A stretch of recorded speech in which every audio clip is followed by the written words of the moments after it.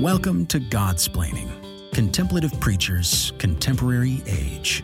Each week, join the Dominican friars as they consider all things Catholic.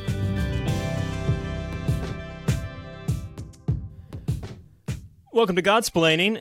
This is Father Bonaventure Chapman, and I am joined by Father Gregory Pine, although, for those of you who have been paying attention and watching on YouTube, you'll notice that the background is different from Father Gregory. He's done some construction in Switzerland without telling the prior, and here we are. No, that's not entirely true, although I like what you've done back there. So, Father Gregory, where are you right now? Where in the world is Father Gregory Pine? It's like a new game from Carmen Sandiego. I've just dated myself. I played that computer game. That's how I learned that Riyadh is the capital of Saudi Arabia. I don't know that I retained anything else. I am in Austria, so I'm in Gaming, Austria, at the campus of the Kartause Gaming, which is where Franciscan University of Steubenville has its study abroad program. So I am just continuing with my academic work at the same clip, but in a different place, and celebrating Mass and exposing the Blessed Sacrament, hearing confessions for the community here associated with Franciscan University. So, yeah, I took a 10-hour and 15-minute train ride yesterday, which was long. It's funny. I like flying, and I like driving, and the jury's still out on trains. Because on the one hand, you're like, oh yeah, this is great, because I don't have to drive and endanger other people's lives. But on the other hand, you're also like, I also can't make rest stops and pick which road I want to go on. I don't know. There's something about it that I feel constrained by. Still trying to sort out whether or not I like trains. Yeah. I think the answer is maybe. Maybe. All right. That's yeah. Yeah, that's a good answer. Well, we're going to get to the constrained part of this in a minute here, which I suspect. But I'm just going to say, anyone from Steubenville, we might have people who are alumni and alumnae from Steubenville, or students right now currently going. If you want to call in at this point and asking questions to Father Gregory, since it's in Gaming, or your friends, you can. It's not a call-in show. So we're talking about constraint. Because Father Gregory feels constrained when he's riding trains. He doesn't get to have this sort of freedom, this sort of thing. And that harkens back to an episode we did a little while ago on speeding, which was basically a discussion of why speeding is okay to do if you want to do it and not okay to do if you're a moral person. So we thought we'd just kind of ratchet out a bit and go to a meta level for a moment and talk about obedience, another thing, which obviously obedience as a virtue and as an experience, as an emotion. I don't know if you can make obedience an emotion or a passion. I feel very obedient today. I don't know. It doesn't seem likely, and there's probably good reasons for that, which I suspect. But obedience is important for Dominicans, obviously, because, Father Gregory, why? Because it's the only vow that we make. Correct. So in a lot of religious congregations or religious orders, you profess obedience, chastity, and poverty. But in the Dominican order, you only profess the one. That's not to say that you aren't committed to chastity and poverty, because obedience encompasses them. But it's the one thing that we state. Yeah, I was going to say, it means, we don't actually give up on wealth or women, which is surprising most people. We just choose not to do those things. But no, they're encompassed under obedience. And maybe just a quick comment on that. How are they encompassed under obedience and not like other things that like vows to hold turtles and stuff like that? Like how do those two get under there? Well, on the one hand, it's because it's how the church envisions religious life. So you kind of profess with the mind of the church. But on the other hand, St. Thomas will say that the vow of obedience encompasses chastity and poverty because why? Well, because when you profess these three evangelical counsels, in a certain sense, you give of your whole person. So by poverty, you give of your possessions. By chastity, you give of your body. And by obedience, you give of your will. But when you give when somebody gives his or her will, you effectively give the whole person. Because the will sets everything else in motion. The will is the seat of choice. The will is, in a certain sense, the seat of identity, I think is how many would describe it. So for that reason, when you give your will, you give your body, you give your possessions. Unless you do some strange form of mental gymnastics, which I can't imagine how that would work. But for those reasons. No, that's right. If you get, and that's a good point. It's like Thomas says, if you will the end, then you kind of have to will the necessary. If there are necessary means to it, then you have to will those things as well. They're included. You can't say, well, I'm going to going to fly to Gami now, but I don't intend to take a plane. Like, well, you don't have wings, so it's not going to happen. You do commit yourself to flying in an airplane at this point, or a rocket ship or something. But unless you're Wonder Woman, and then you can just will to fly, and then that's what you end up doing. That movie had a possibility of DC. It made you think, I'll watch a Marvel movie again, a DC Comics movie again instead of the Marvels. And then after that one, you thought, nah, no more. Yeah. I'll give you that one. Yeah, the flight thing. It's like, you know what I want to do? Fly. Yeah. Okay. Why not? All right. Why not? Go for it. Who knows? These rules don't make sense. But what rules do make sense? Obedience. So that's what we're talking about here. And, I think just psychologically, there's probably two kinds of... There are people who love rules, just love them. They're called Germans. And then there are other people who hate rules, and I think, I suspect there's also maybe developmentally too. I suspect when I don't know if this is true, it might cut cross. There might be children who absolutely love rules all the time, and there's other children who just hate rules all the time, or maybe it's a developmental thing. But I think by the time you get by college or something, you're kind of set with either thinking, when you hear a rule, thinking, awesome. Or if you hear a rule, you think, nah, that doesn't sound right. Why would that be? Yeah. So, Father Greg, where would you put yourself on the rule versus the awesome or nah? That's a good question, because on the one hand, too, I think it may also depend on what types of rules you're interacting with, because not all rules, as we experience them, are on the same footing. So you might have like rules of the house. So you might visit a family's house and you notice that all of their shoes are neatly arranged, just like right inside the door. And you're like, this is a house where one removes his shoes. But maybe, like you just don't like taking your shoes off because you're like, I don't know, feels weird to be sock-footed. I feel half-dressed, so it's like discalced. You have to contend with that kind of unstated rule of a household, but it's not that big of a deal. You take your shoes off, you keep your shoes on, it's whatever. I mean, if you just tromped through a muddy field, I think that probably conditions your choice in a little way. But, okay, so that would be on the more trivial end. And then you have other rules, right, which are a lot bigger of a deal. I remember when we took our canon law course and you learned about grave crimes, or, like grave delicts. The types of things would be like, whoa, the kind of sins that cry out for vengeance, or the kind of things which are just unconscionably bad.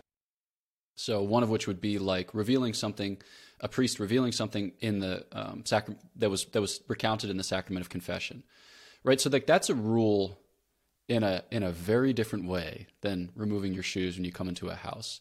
One would think, yeah. Some might say, yeah.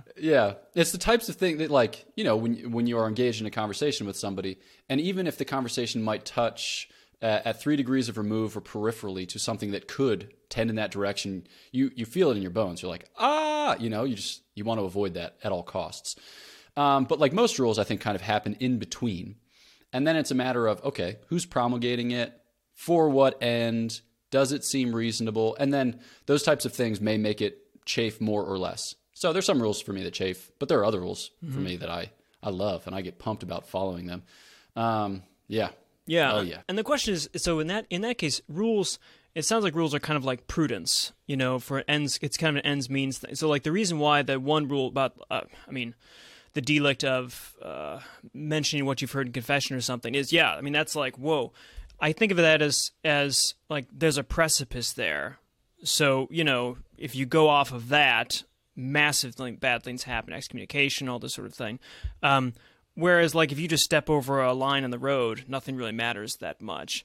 So under that aspect, like rules and being what you obey, it sounds like it's kind of related to like what the consequences might be on things. So, for instance, you feel obedience very strongly for that, the rule about confession stuff. But is that because the consequences are so bad, or is that because, well, something else? Whereas, like, shoes and socks in this. So is obedience under this aspect more of a prudential matter, or is there something else to it? Yeah, so there might be an element of that. I know when St. Thomas talks about obedience, he says, on the one hand, it's a virtue that fits here, but on the other hand, it's kind of a virtue that we see throughout the moral life.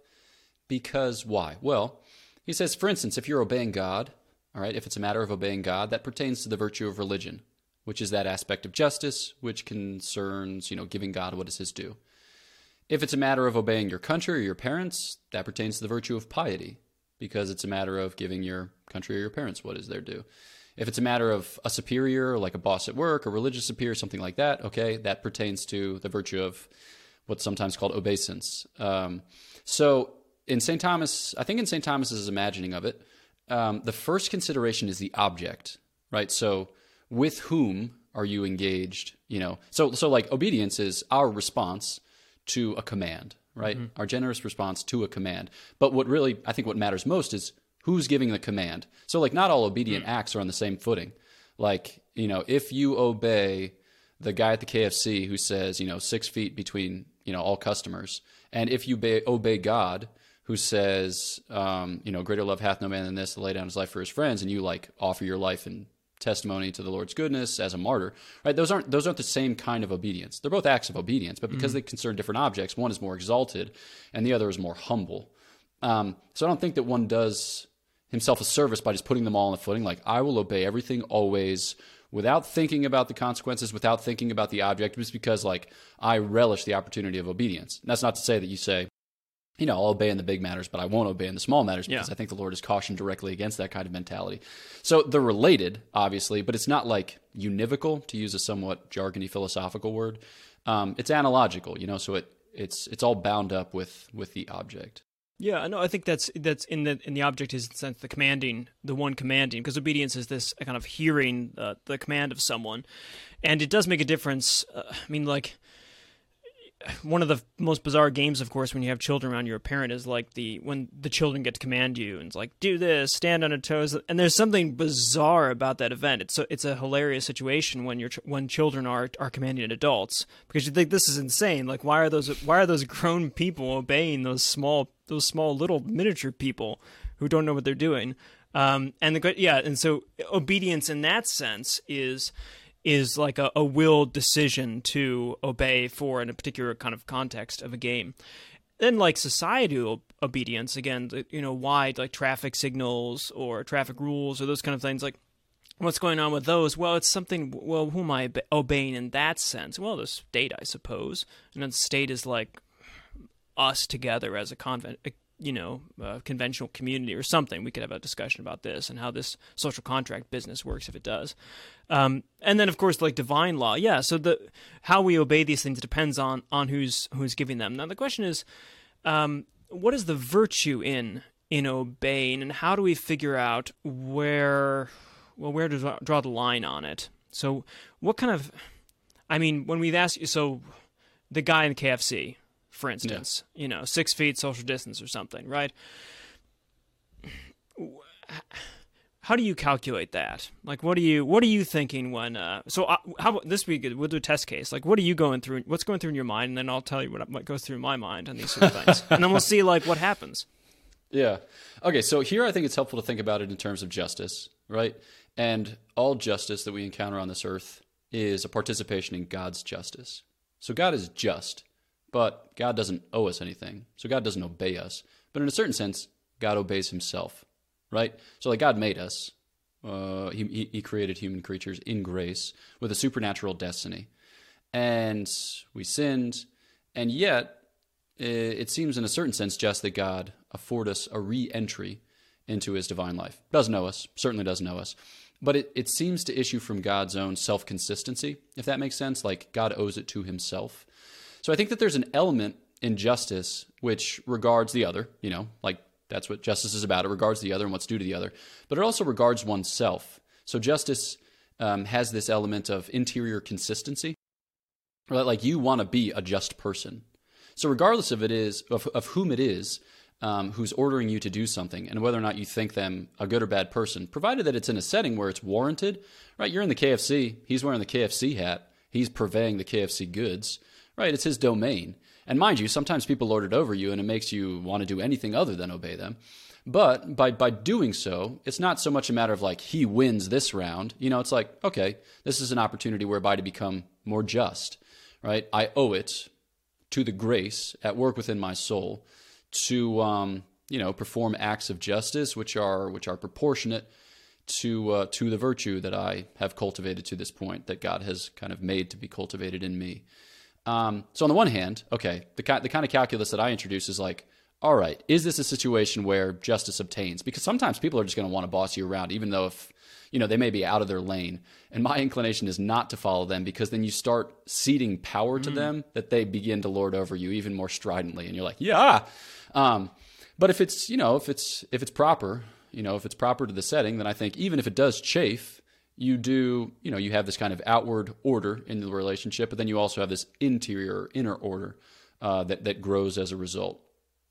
I don't know if that's helpful. Yeah, no, I think that's good. And I wanted, before I get into my calculation of it, I think we have to take a little break here, hear from our Be Obedient to our sponsors, whoever they might be. So in a moment, you'll hear someone who's not one of us, and then we'll come back and we'll talk again.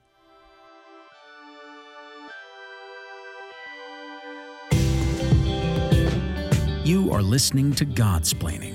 Visit us at godsplaining.org to listen to our episodes, shop our store, and donate to our podcast.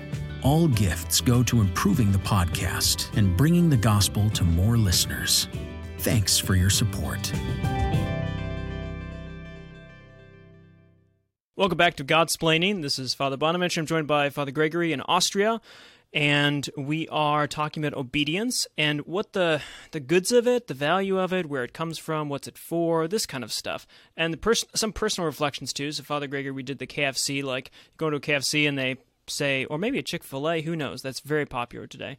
But 6 foot apart, like why do you do this? And yeah, it's the internal dispositions for justice and ordering and offering what is right and what is owed, as long as someone's not pushing too hard on something. It's his responsibility, but also the goodness of that. Yeah, I think that seems to me, I guess for me, obedience has this, it's always related to the moral law, so that it has this, which then relates to freedom, of course, because one can't be free unless one has laws, or you can't, it's just like you can't play a piano well unless you have some scales measured and understood.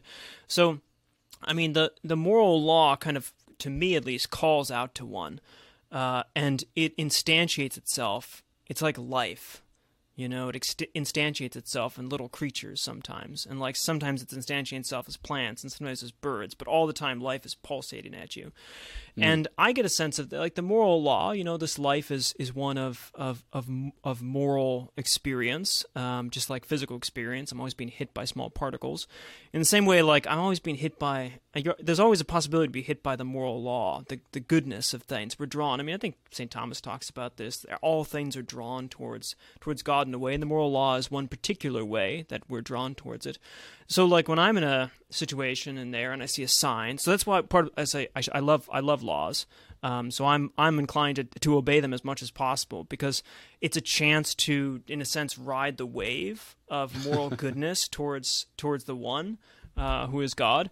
So when I'm in a line at a Burger King or a KFC or something, and I see 6 feet apart, it's all of a sudden like the universe, I've heard, it's called out to me that there is goodness here, and then I can comport my will to it, But that being said, of course, it gets, I should say, that the disposition of willing to obey those in justice, and not just in justice, but in sense the rightness, the ordering of things. Because even though he's kind of pimple-faced and has a funny hat on at KFC, he is like an instrument of God's will, And Romans talks about this, and Paul talks about this, right? Is it was supposed to obey the emperor. And remember, at the time, the emperor's not exactly like a Christian guy.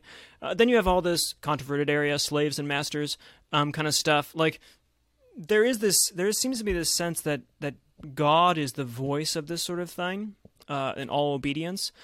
That when you obey, you're somehow disposing yourself towards a relationship with God, as the author of the moral law. But there are dangers. Watch out, Will Robinson, for this thing, because of course, just because someone says to do something doesn't mean that they're actually instantiating the moral law. It's like when you go to Disney World, to use my analogy of life and its instantiations. Just because it looks like a bird does not mean it is a bird. It might be one of those anatomic things, and you will be delighting yourself in some sort of metal, which is fine. If you want to delight under metal, I like to do it under the aspect of metal. But if I'm like, look at that wonderful deer, and someone's like, idiot, or go into the president's hall or something, and they look kind of realistic, they're not real. They're not real. So there can be counterfeit instantiations of life and counterfeit instantiations of the moral law. Yeah. So right now I'm living in the German-speaking world, and people still talk about this. I mean, I only have had a handful of conversations here, but people still talk about obedience vis-a-vis the Weimar Republic and Hitler, right? So, like, what if a legitimately elected superior starts telling you to do things that you're like, I don't know, seems off, and then at a certain point you're like, I'm pretty sure that's wrong, and then at the next point you're like, definitely wrong. The next point you're like, so like, at what point, especially if you feel that you are a frog being slowly boiled in an increasingly hot pot.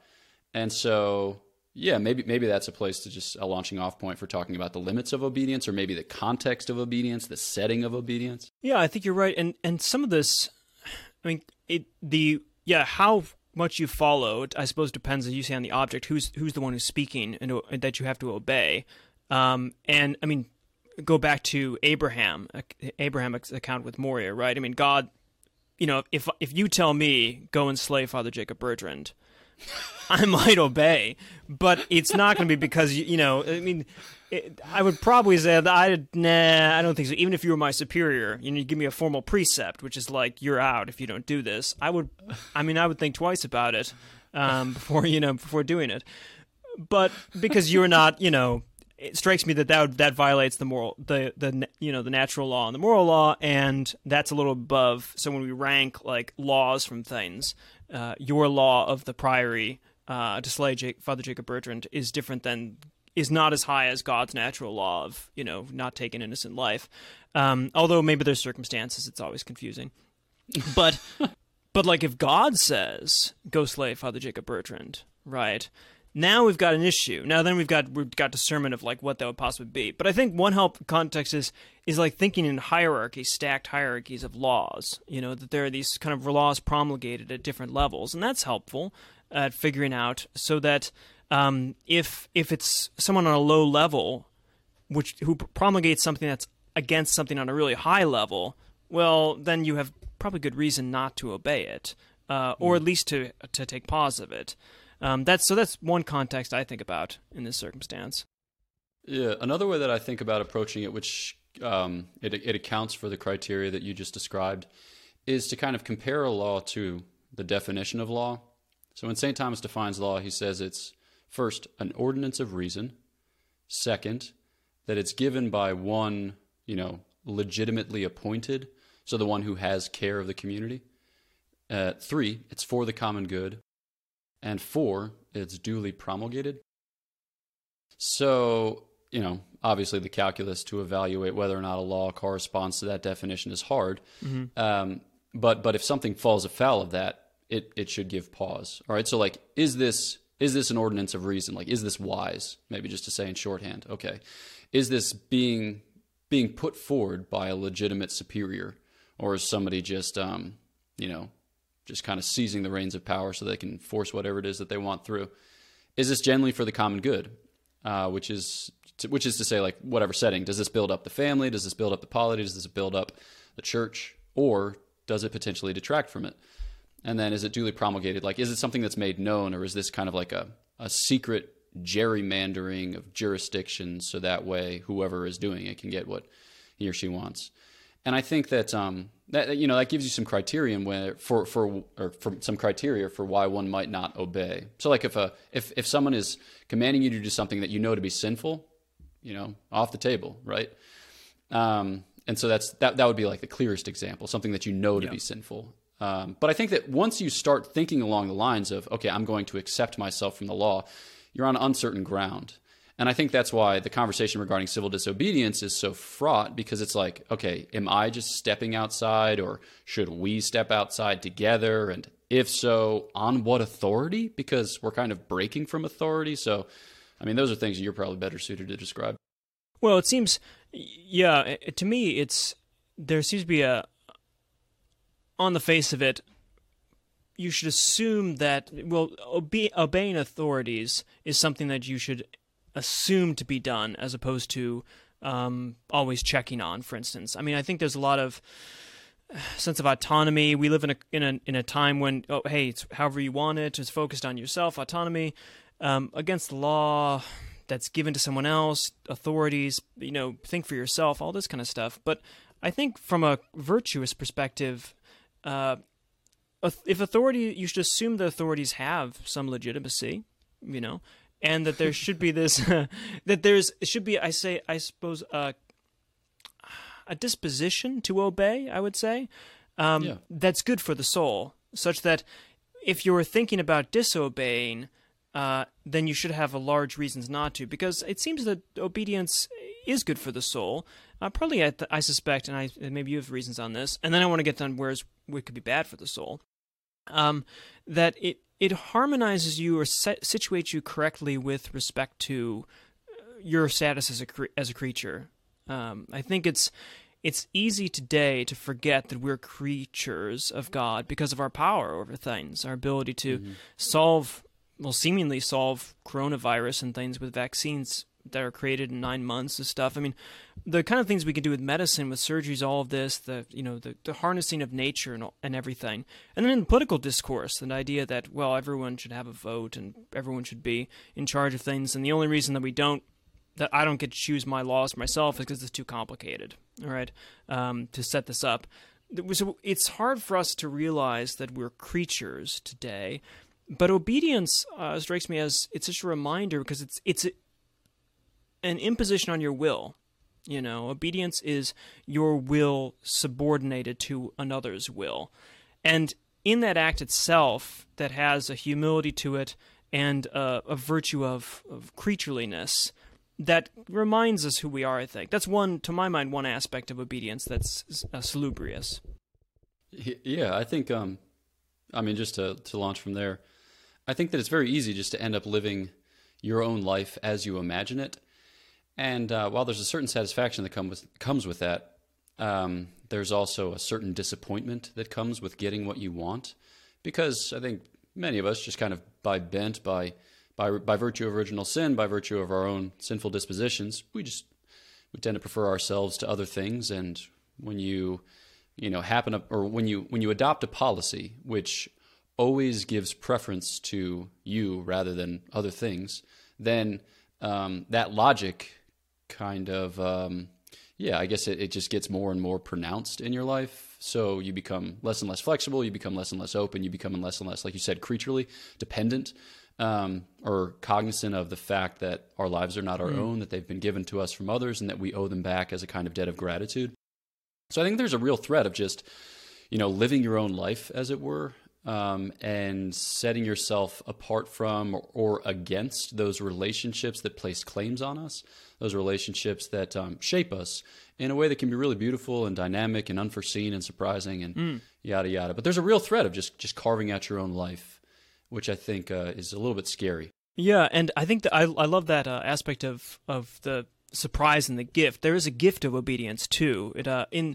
In that it's not just like, the gift of realizing that you don't get to do your own will. Like, that's a gift to some people. Some of us enjoy that sort of thing.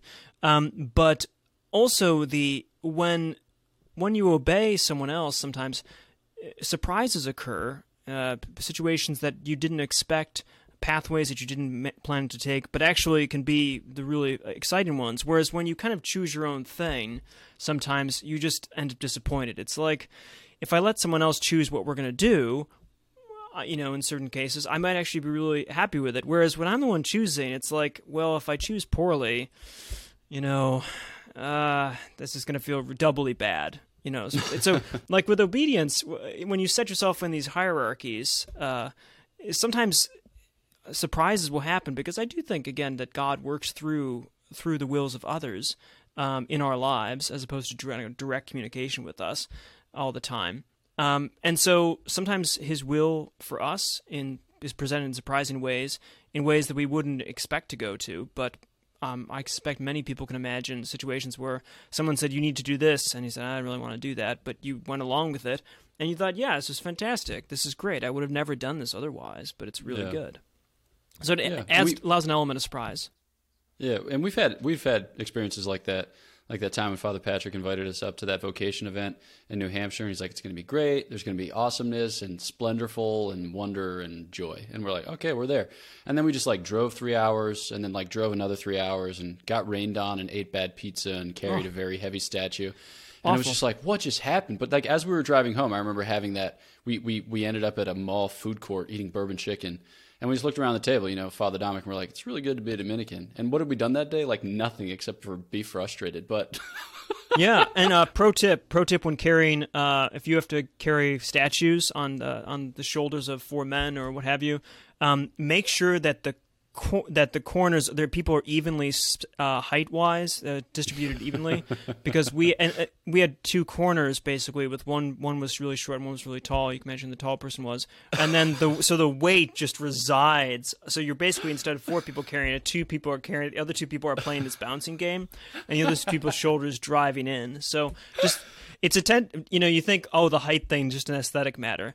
No, it's not. Do not have people who are more than 3 inches different on height carry things together. It's not. It's going to be a disaster. You might as well not have those other 2 guys there.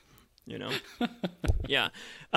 Quickly then, maybe we'll do the vice. So, we no one likes a guy who's just totally obedient all the time. It's yes man, a yes man kind of thing. But what are the vices? What are the vices of being obedient? We could say we know the vice of being disobedient, that sort of thing. Yeah. But what could be a vice of obedience? You could say. What's the danger of being obedient too much? I think there's like there's a kind of obedience which only does what one is asked. It's not very enterprising, right? It really doesn't exercise much in the way of agency, and I think that's not genuine obedience. Like genuine obedience should be on the lookout. It should really be excited at the prospect of receiving the revelation of God's will. So it shouldn't, it shouldn't be a kind of quietist thing where you lay back and wait for it to come to you. Once it does come, you're perfectly obedient, but until such time, you're just kind of in a suspended state. And certainly, when one talks about deficiencies in agency, then you're getting into the territory of the virtue of prudence. So yeah, if you have a hyper docile spirit that can actually address or recognize injustice, that's a problem, right? Because those types of things should be, even if it's a certain situation where you should obey, but you suspect that were you to obey for a long time or without questioning it, it might actually lead to problems in your family, in your polity, in your church, whatever, then you should work to address that, but you should work to address it through just means. So it shouldn't just be like, I don't like this, so I'm not going to do it, because that doesn't really help anyone except for you, kind of, and truth be told, it probably doesn't help you that much because of the aforementioned disposition of disobedience, right?